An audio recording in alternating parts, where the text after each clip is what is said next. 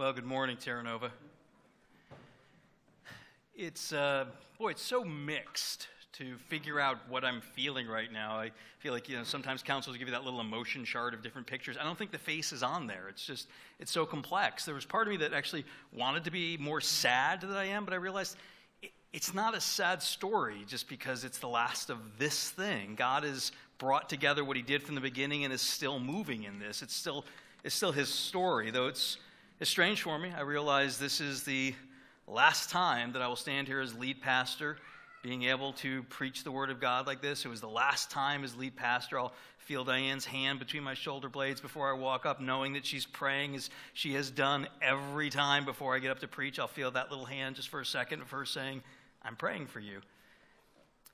But this is such a bigger story than just one moment. It was 17 years ago that Diane and I began to pray, God, is this what you want us to do? Would it be to take who we are, what we have, and lay it down, pour it out as an offering to be able to see this church planted in Troy?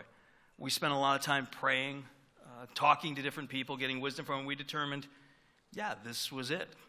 We invited a few families in who became a part of that. And if I had to look at those years, I would say is a story of God's faithfulness to Diane and I, to be able to do this and end in a way where we didn't bring shame and dishonor to the name of Christ, that we can look out at everyone and say, we've done our best to serve you and never misuse anybody or anything from this church.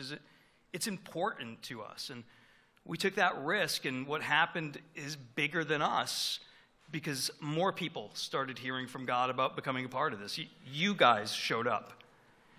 And that's when it became real, when it became a church, when it became ours, and had all the life that has been Terra Nova Church for so many of you. For most of the time, we learn how to love, how to be forgiven, how to experience forgiveness, how to fail, how to have humility, how to give aid within our family context. As broken and limited as it is, that's the first place we learn those things. But I can tell you, for Diane and I, we also learned that here. Because this church became, and we see it as, family. There have been times, and I don't know if you'll feel good or bad about this, but the people who are kind of like under our kids' age, so like 30 and under, we have called like our Terra sons and Terra daughters at times. We're like, oh, do you see who our Terra daughter's dating? I'm going to have to talk to that guy. Things like this went on in our little world. But we see you, I think, the way the Bible sees you, which is the right way to see just about anything, as family, because we are called that. We are called that not just as a term of nostalgic endearment, but because under one Father, we have been made one, something the world desperately needs to know at this time. And we've been called a body together under Christ's headship, functioning to do the things that the church gets known for, the things that matter to our city. And the temple, more and more made holy if we're doing this right together. I wish we weren't leaving during a pandemic, because we have to do it on pandemic terms, and I don't like doing things on anyone else's terms. It's maybe tells you something about my own sin DNA, but there it is. It means we'll have to be sort of distant, and we've been struggling with cold and bronchial infection. You still get sick with other things besides COVID-19. I think we forget that. So we're not going to be huggy, which is really hard for Diane. After the first service, I had to hip check her a few times as she started leaning towards people. What happened to the agreement we made? But there are other ways we can express that, and I know that. Some people have actually written emails and a couple letters, and they have meant a lot to me. Because I'll tell you a secret. I'm probably a lot more shy of a person than most people who only hear me preach realize. They think because I'm up here, I do this. This is preparation. I get to control the conversation. Nobody interrupts me. This is where introverts can look really extroverted at times, even if they're not. But the secret is what I remember most and have viewed as most valuable are the side conversations I've had with many of you. On the sidewalk, at men's retreats, at the soundboard, out in the lobby. Those conversations have meant the world to me. It's where I have gotten to know many of you more and been able, I think, to pastor some of you better because we could have those conversations. And I will miss those terribly. If I could leave on my terms, it would probably look something like when it began. One, it would be summer. We would have grassy fields to be able to hang out in, friends who were musicians playing music for us and leading us in worship at the right moments. And then as things began to fade into dusk, I would take 10 or 15 minutes and try to explain how God's been working in our life, how Diane and I again went through a period of prayer and trying to figure out what we were doing and what we believe can be done good for the kingdom of God in planting and overseeing churches being planted all over the country. There would also be cider and wine. I know some of you have different convictions about that, but there would be that there. But I know this isn't an end, and I know we're family, and I do hope without sentimentality we stay connected. I know Harbor Ministries is a ministry that I really want Terra Nova to still be connected to. To say it another way, I hope Terra Nova and Ed and Diane can still do ministry together. That's what I really hope for. It's a new calling for us, but I want you to hear this because I've heard so many people talk about, oh, we're happy for you and what you're doing, new calling. God has a calling for this church that's new. He wouldn't be moving me out unless he had plans for this church and what he was going to do after that. It's just that way. He has things that he's calling you to that you don't know yet. And it's something that will be continuing to bring more glory to Jesus, that much I'm sure of. So the best I can do now to leave on my own terms is to preach from the Word of God about Jesus. There's nothing else I would rather do on my last day here. So please find your way in your Bibles to the Gospel of Matthew, chapter 17. While you're going there, do you believe people can change? Do you ever have that discussion? Sometimes with people, there are those who are kind of cynical, or maybe they'll call themselves realists and say, people don't change. And there are those who just maybe are so pie-in-the-sky optimistic, oh no, everyone I know is just getting better and better. And what's the real answer? Do people change? Let me throw out some categories that sometimes look like change, but maybe are a little different than the kind of change I'm talking about. Sometimes in this world, when we get hurt, when we get damaged, when there's trauma in our lives, we change. Some of it, we become less naive and we're careful around people, or maybe we're even like hesitant and reticent and more shelled in because of that damage that's there. That's a complicated change, but not the kind of change I'm talking about. Sometimes it's restraint, where we realize I'm a bad person, and this thing I do, I don't like. So I will try my best to keep that on lockdown, right? I stopped playing pickup basketball games when I became a believer because I've always kind of felt basketball should be a semi-contact sport, and I realized that wasn't the most Christian thing that I had done. So I got rid of that from my life just because I needed that not to be there so that I wouldn't bring shame to Jesus. But that's not the kind of change I'm talking about. Restraint just changes us like a dog is changed from wanting to run by being chained in the yard. It's just restraint. What I'm talking about, I would term transformational change. When not because of something that happened to you or not because of something you locked down, because of something totally other. You changed. We're heading into St. Patrick's Day, and I'll be doing the blessing at the bar at Brown's for the last time. And for those who haven't been, it's simply me going up and talking about St. Patrick for a little bit and having a chance to share the gospel and what happened in his life. And his is a life of radical transformation, coming from a wealthy family of privilege, never thinking about anyone else until he's kidnapped by the Irish and enslaved. And it's when he has nothing that he finally looks to Jesus and becomes such a changed person that when he's free, he will go back and preach the gospel to the very people who abused him nearly to the point of death, and later in his life call himself Irish and say, "We Irish." That's a radical change story. Today we're going to look at a text that's about a radical transformation and change. The roadmap will look like this. First, we'll talk about how Jesus leads. Fundamental and simple and important. If you are a disciple, it means you are being led. Disciple simply means follower. It means you are tracking and reorienting your life after Jesus. Jesus leads.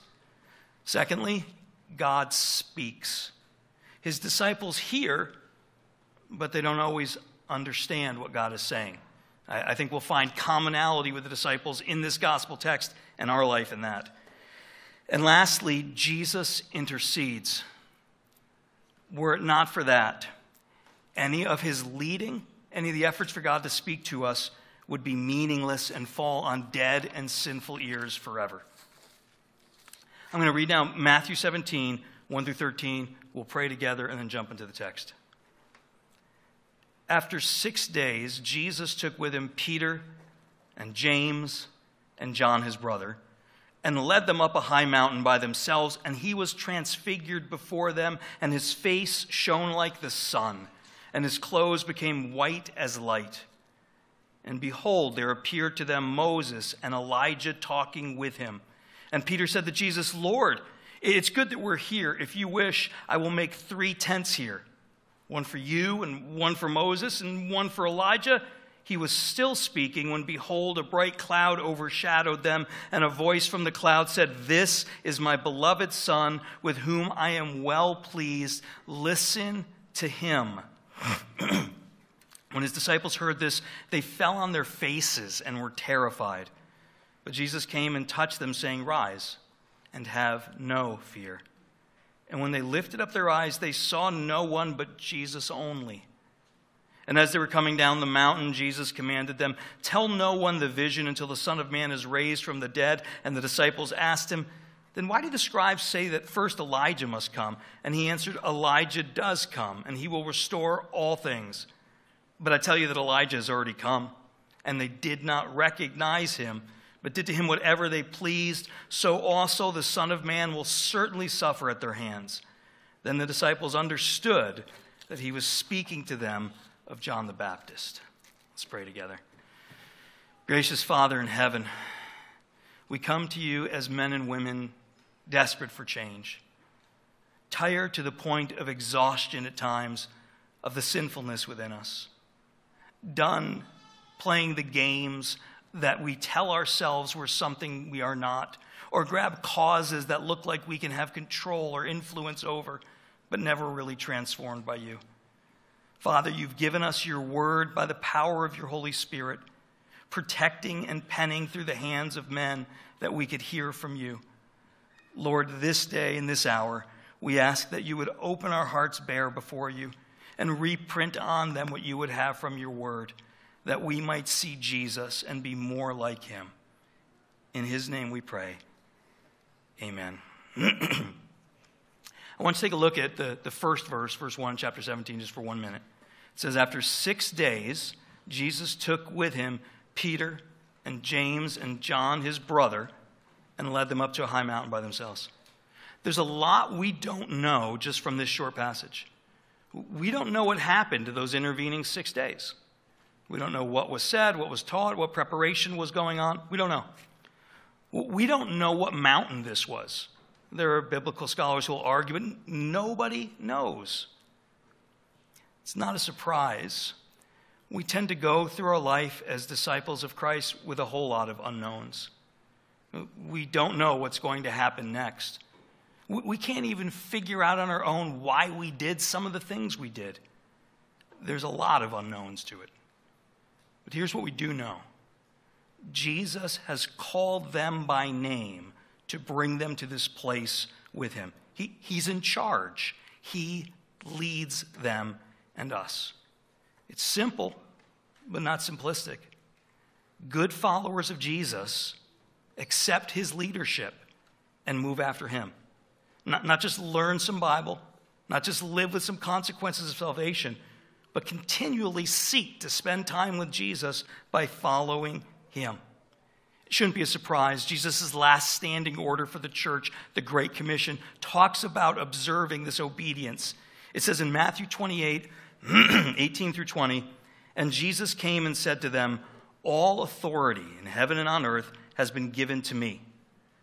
Go therefore and make disciples of all nations, baptizing them in the name of the Father and the Son and the Holy Spirit, teaching them to observe, some of your translations will say, to obey all that I have commanded you. And behold, I'm with you always, even until the end of the age. It's the unmistakable mark of a disciple. They seek to observe what Jesus has commanded. His words, where he says, go and do this, disciples go and do those things. Where he says, this is prohibited, it's not for you people. Disciples stay away from those things. Observing what Jesus commanded you is not a limitation of your freedom.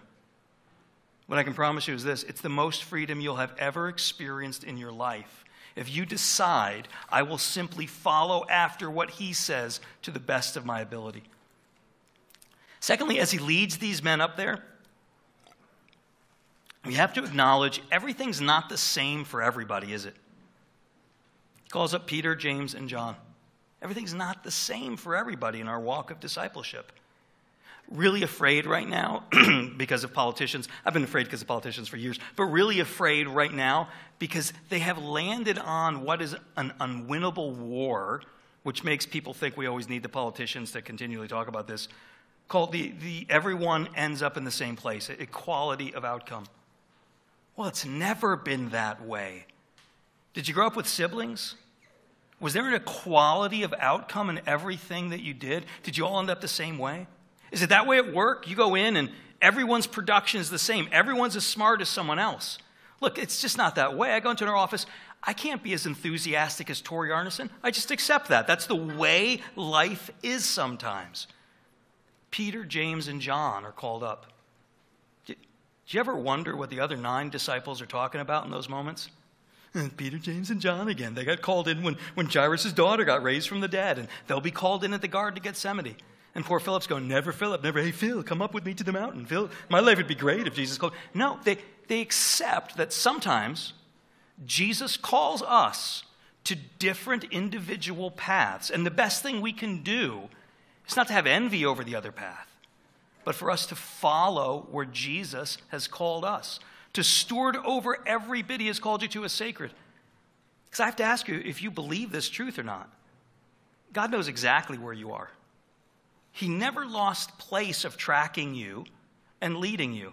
He has your location dialed in, knows where you are, what you need, and how he will lead you.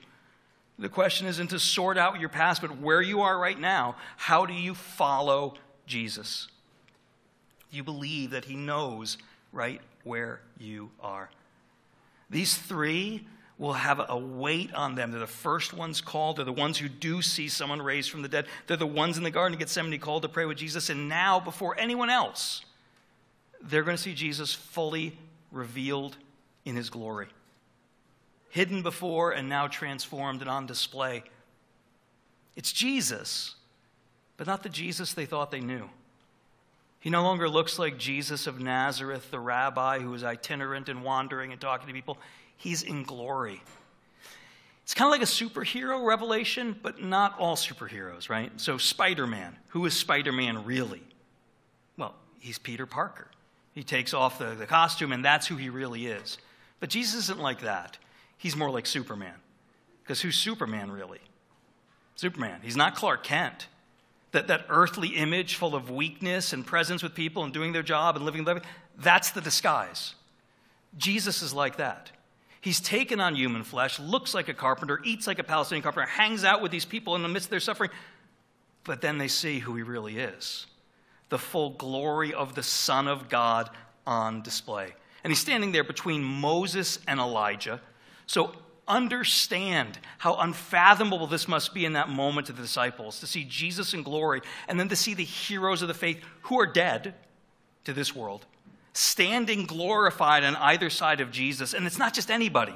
It's Moses, the guy who himself becomes a symbol of the first 5 books of the Bible. The law are often called the books of Moses. And Elijah, the one who symbolizes the prophets. When Jesus raises from the dead and is speaking to his disciples on Emmaus Road in Luke 24 who don't recognize him, he said, why are you so slow to learn what Moses and the prophets wrote about me? Those are the 2 big divisions of the Bible. Jesus himself said that all of the scriptures would be fulfilled in him. In Matthew 5:17, he said, do not think I've come to abolish the law, Moses, or the prophets, Elijah. I've come not to abolish them, but to fulfill them. And now they stand on either side of Jesus, testifying that he's the centerpiece of the scriptures. When Peter is old, in his last letter, he will reflect on this moment. In 2 Peter chapter 1, it said, we did not follow cleverly devised myths when we made known to you the power and coming of our Lord Jesus Christ, but we were eyewitnesses of his majesty. For when he received honor and glory from God the Father, and the voice was borne to him by the majestic glory, 'This is my beloved Son, with whom I am well pleased,' we ourselves heard this very voice, borne from heaven, for we were with him on the holy mountain." He'll then say, but we have something more sure than even that moment of glory. We have the Scriptures. You see, one of the things that honestly has frustrated me the most as a pastor, and made me the most sad at times, is when people will come and say, "Pastor, I don't really hear from God anymore. I used to hear from God, and now I don't hear from God." And many times they mean those times that some of us get maybe twice, maybe a dozen, maybe a half dozen times in our lives, where God speaks to us in a different way. We find it hard to describe whether it was a voice, whether it was a palpable feeling with us, but we knew we were in the presence of God. And what I want to say is, are you not reading your Bible? Because that's the more sure source, more sure than Peter will say, even of that majestic moment that I saw transformed. Because Peter, I think, would acknowledge, I saw it as Peter. I saw it with my own subjective inferences. I saw it from my keyhole vision of being one person. I saw it when I was young, and now I'm old. Maybe I don't remember it rightly anymore. If you want to hear from God, read your Bible. God speaks.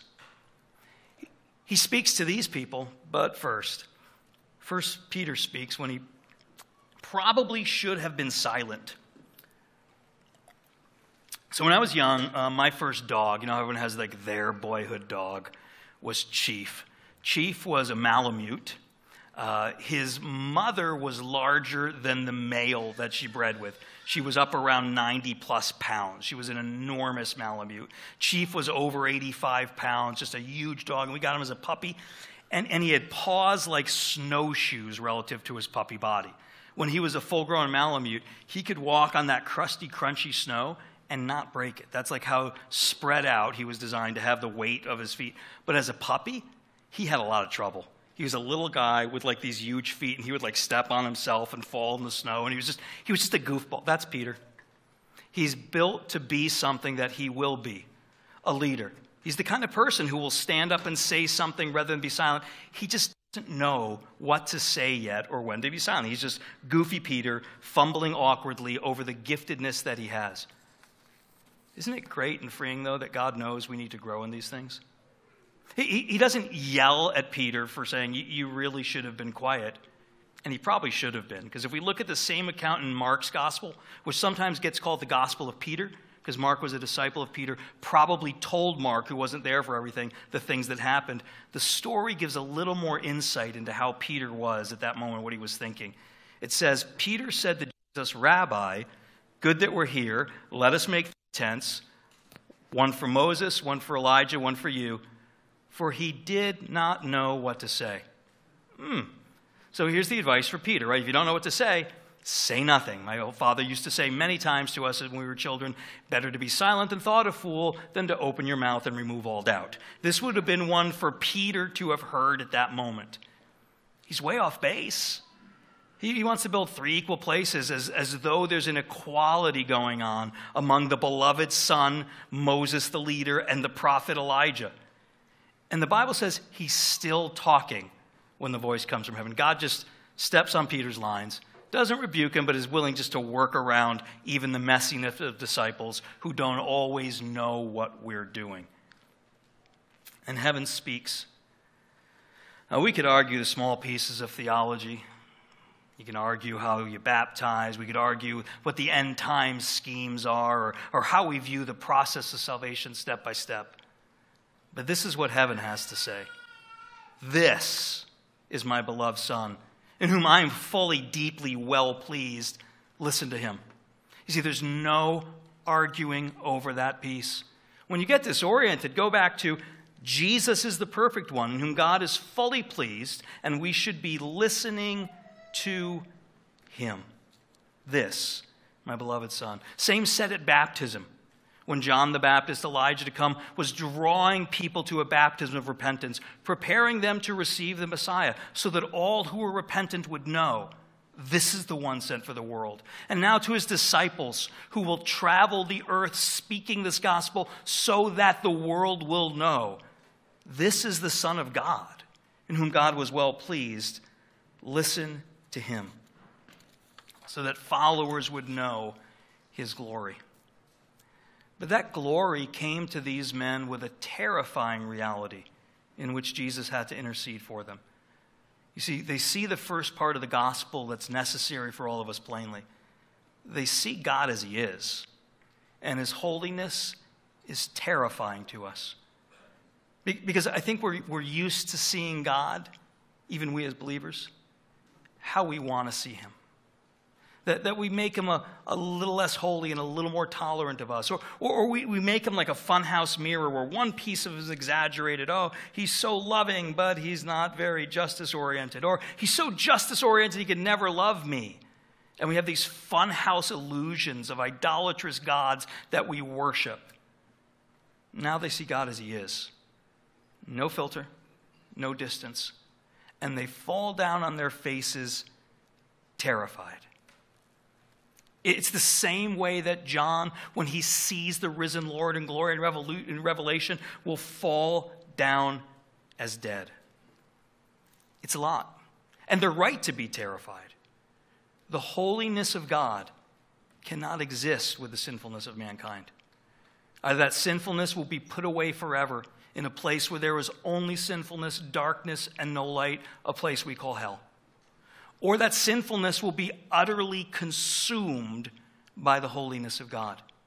They're right to recognize the terror as God shows up. What do we do when God is distant and yet his presence shows up and would destroy us? How do we reach out to him? Do you remember in the book of Job? Job's the righteous man who wonders, why am I suffering? I'm doing everything right. Why do I suffer now? I wish there was someone, he'll say, who could put a hand on me and a hand on God so that I could make sense of all this just this once, be able to talk with God and understand. But that's exactly what Jesus does. Verse 7, it says, Jesus came and touched them, saying, rise and have no fear. And when they lifted up their eyes, they saw no one but Jesus only. It's in the lowest experiences of our mortal existence, when we have nothing and nobody to look to anymore, when we can only see Jesus, that we most powerfully find him. When we're done trying to hold the things that we thought would give us meaning and soothe us and save us, when junkyards consume those. When we're done believing some other person like me can somehow fix my life and give me fully satisfaction and hope, when graveyards have claimed the last of them. In those moments when we don't even hold the idols we once clung to, we have a chance to see only Jesus. They no longer saw Roman rule and the oppressors who were over them. They no longer saw little changes in their lives feeling good. Like, hey, I'm not a fisherman, I'm following Jesus now. That's pretty cool, right? They no longer see personal gain like Matthew once wanted, just collecting all the money. They're no longer worried about their small businesses or their historic vendettas or whatever else blinded them or blinds us to seeing only Jesus as central and significant and all-encompassing of our lives. I think it's that moment when they're really saved. I kind of simply believe there are two things that we have to see to be really saved. We have to see God as he really is, holy and perfect, and ourselves as we really are, sinful and unable to reach that perfection. It's then that we can find the one who puts a hand between us and gives himself to close that gap. And it's then Jesus says to them two things: rise and have no fear. I can tell you I fought fear to plant this church. The story goes something like this. I had just announced to the first church I planted, King's Chapel, down in Glenmont, New York, that I would be leaving to take on a job with church planting for a region of the Northeast with a particular denomination. And I was at the men's retreat as a lame duck pastor. And it's weird when you're the lame duck pastor. People aren't talking to you. They're talking about what they're going to do in the new organization and who's going to get the office. And you're like not even there. So I'm just checked out, sort of listening by myself. And it's one of the co-founders of the Promise Keepers men's movement. And he's talking, and honestly, I'm thinking about the next job and leaving and the mix of sadness and excitement that's there. and I hear him say, blah, blah, blah, blah, blah, fear. And when I heard fear, I didn't hear the sentences. It was one total Charlie Browned it. It was like a cattle prod hit me in the stomach. I felt like this electric surge. And I thought, uh-oh, I am going to start crying, and this may violate Marcelle's man's rules of crying, which, by the way, it's God, death, family, war, and certain Badger losses. Not all of them. There's a couple Rose Bowls you got to cry for. So I decided I'm not going to do this in front of everyone. I ran out in the hallway, and I sat down and was just sobbing. And I said, God, I have no idea what's going on. Why am I crying? Because I heard a man say the word fear. And I heard a voice within me say, you can't have fear to accomplish what I have for you next. Planting a church in downtown Troy with next to nobody at the start, in a nightclub, being willing to sit down with Metroland, the alt magazine, and talk to them about this, all these things, multiple pastors told me, you should do none of this. You shouldn't be meeting where there's a bar. You shouldn't be talking to our enemies in the culture war. I had to focus on Jesus only, or I was not going to get done what God had for me. Can I tell you, I believe that for you as well? That if you become afraid of everyone else and what they think about you, getting their approval or getting their condemnation, you're not going to see Jesus only, be following Jesus only, and end up where the Lord wants you. They arise, and they follow, and they're walking down the hill now, and they start to have this discussion about Elijah and the end times. And the discussion comes down to this, essentially, now's the time. Messiah is being revealed. Because Jesus points out to them that Elijah has already come in the form of John the Baptist, speaking of repentance and drawing people to be ready for Jesus, preparing the place for him. And he says, look, he suffered, and I'm going to suffer. We already know the disciples are like this. They don't like the suffering parts. They're like us. They want the parts of the glory, but not so much the suffering pieces. But Jesus says this is going to happen. Before you see me like this in glory again, I will suffer at their hands. And to be a follower of Jesus means we suffer. You will be confused and disappointed because you're following the wrong God. If you're thinking, everything should go swell and perfect for me because I'm following Jesus the best I possibly can. Suffering's part of the equation. When Peter is old and pastoring the church through his 2 epistles, it's thematic in his writing that suffering precedes glory. He got that straight from Jesus, and he's just telling us what should be obvious. As followers of Christ, suffering precedes glory. But the start of following, of glory, is now. It's not always what we want, but we're the broken ones who ultimately have to say, because I can't, I actually have to cry out in complete submission to God and say, Lord, I'm too broken to do the things you've asked me. Because we can't do it alone, we have to be the people who cling to Jesus and live close with the people of God so that we can possibly do what he's called us to. And it's in our despair that we will live with if we only count ourselves and those like us as those who can lead and change us.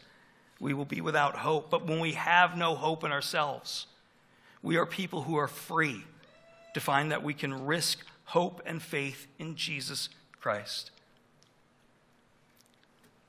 This I leave you. Christ is with you. He has been more with you than you've imagined. In the times when you and I have found a world wanting and ourselves hurting, we probably have at moments wondered, Jesus, where are you?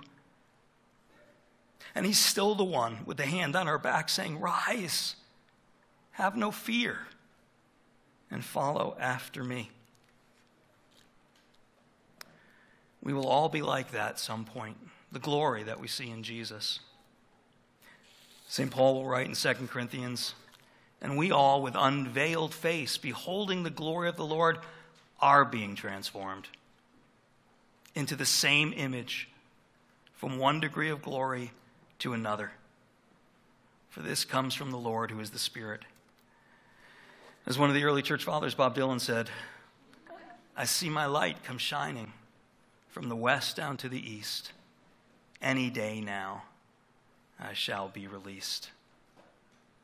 The change will be for all of us There will be no more hurting trying to find idols that never satisfy, that collapse under the weight of our souls every time we tried to buy into them. There will no more be the pain and suffering of this world that has made so much in our image we couldn't possibly live here and please God. There will be in that moment only the transformation of the men and women and children who've come to know him. And that change will only be because of Jesus. Let's pray. Gracious Father in heaven, thank you that you do call us. We might not have been called to the mountain, but we were called to hear every word of it. We might not have been called to the Garden of Gethsemane, but Lord Jesus, you shared exactly what you were doing, that you were sacrificing yourself, submitting to the will of the Father, that we could find the way of salvation. Father, thank you for calling us by name each time you call us to follow you. Lord, it's my prayer that you would help Diane and I in a new phase to follow after you, to navigate each turn in your directions. And Father, it's my prayer for this church, that they would recognize the call you've always had on them, and that you would even make stronger men and women who would follow after Jesus without fear, to find the new paths and what you have called Terra Nova to in the future, and how your plans are always met by your provisions. And Father, I pray for all of us, that you would clear away the idols and toys that so easily distract us, and help us once again to look and see Jesus only, in whose name we now pray. Amen.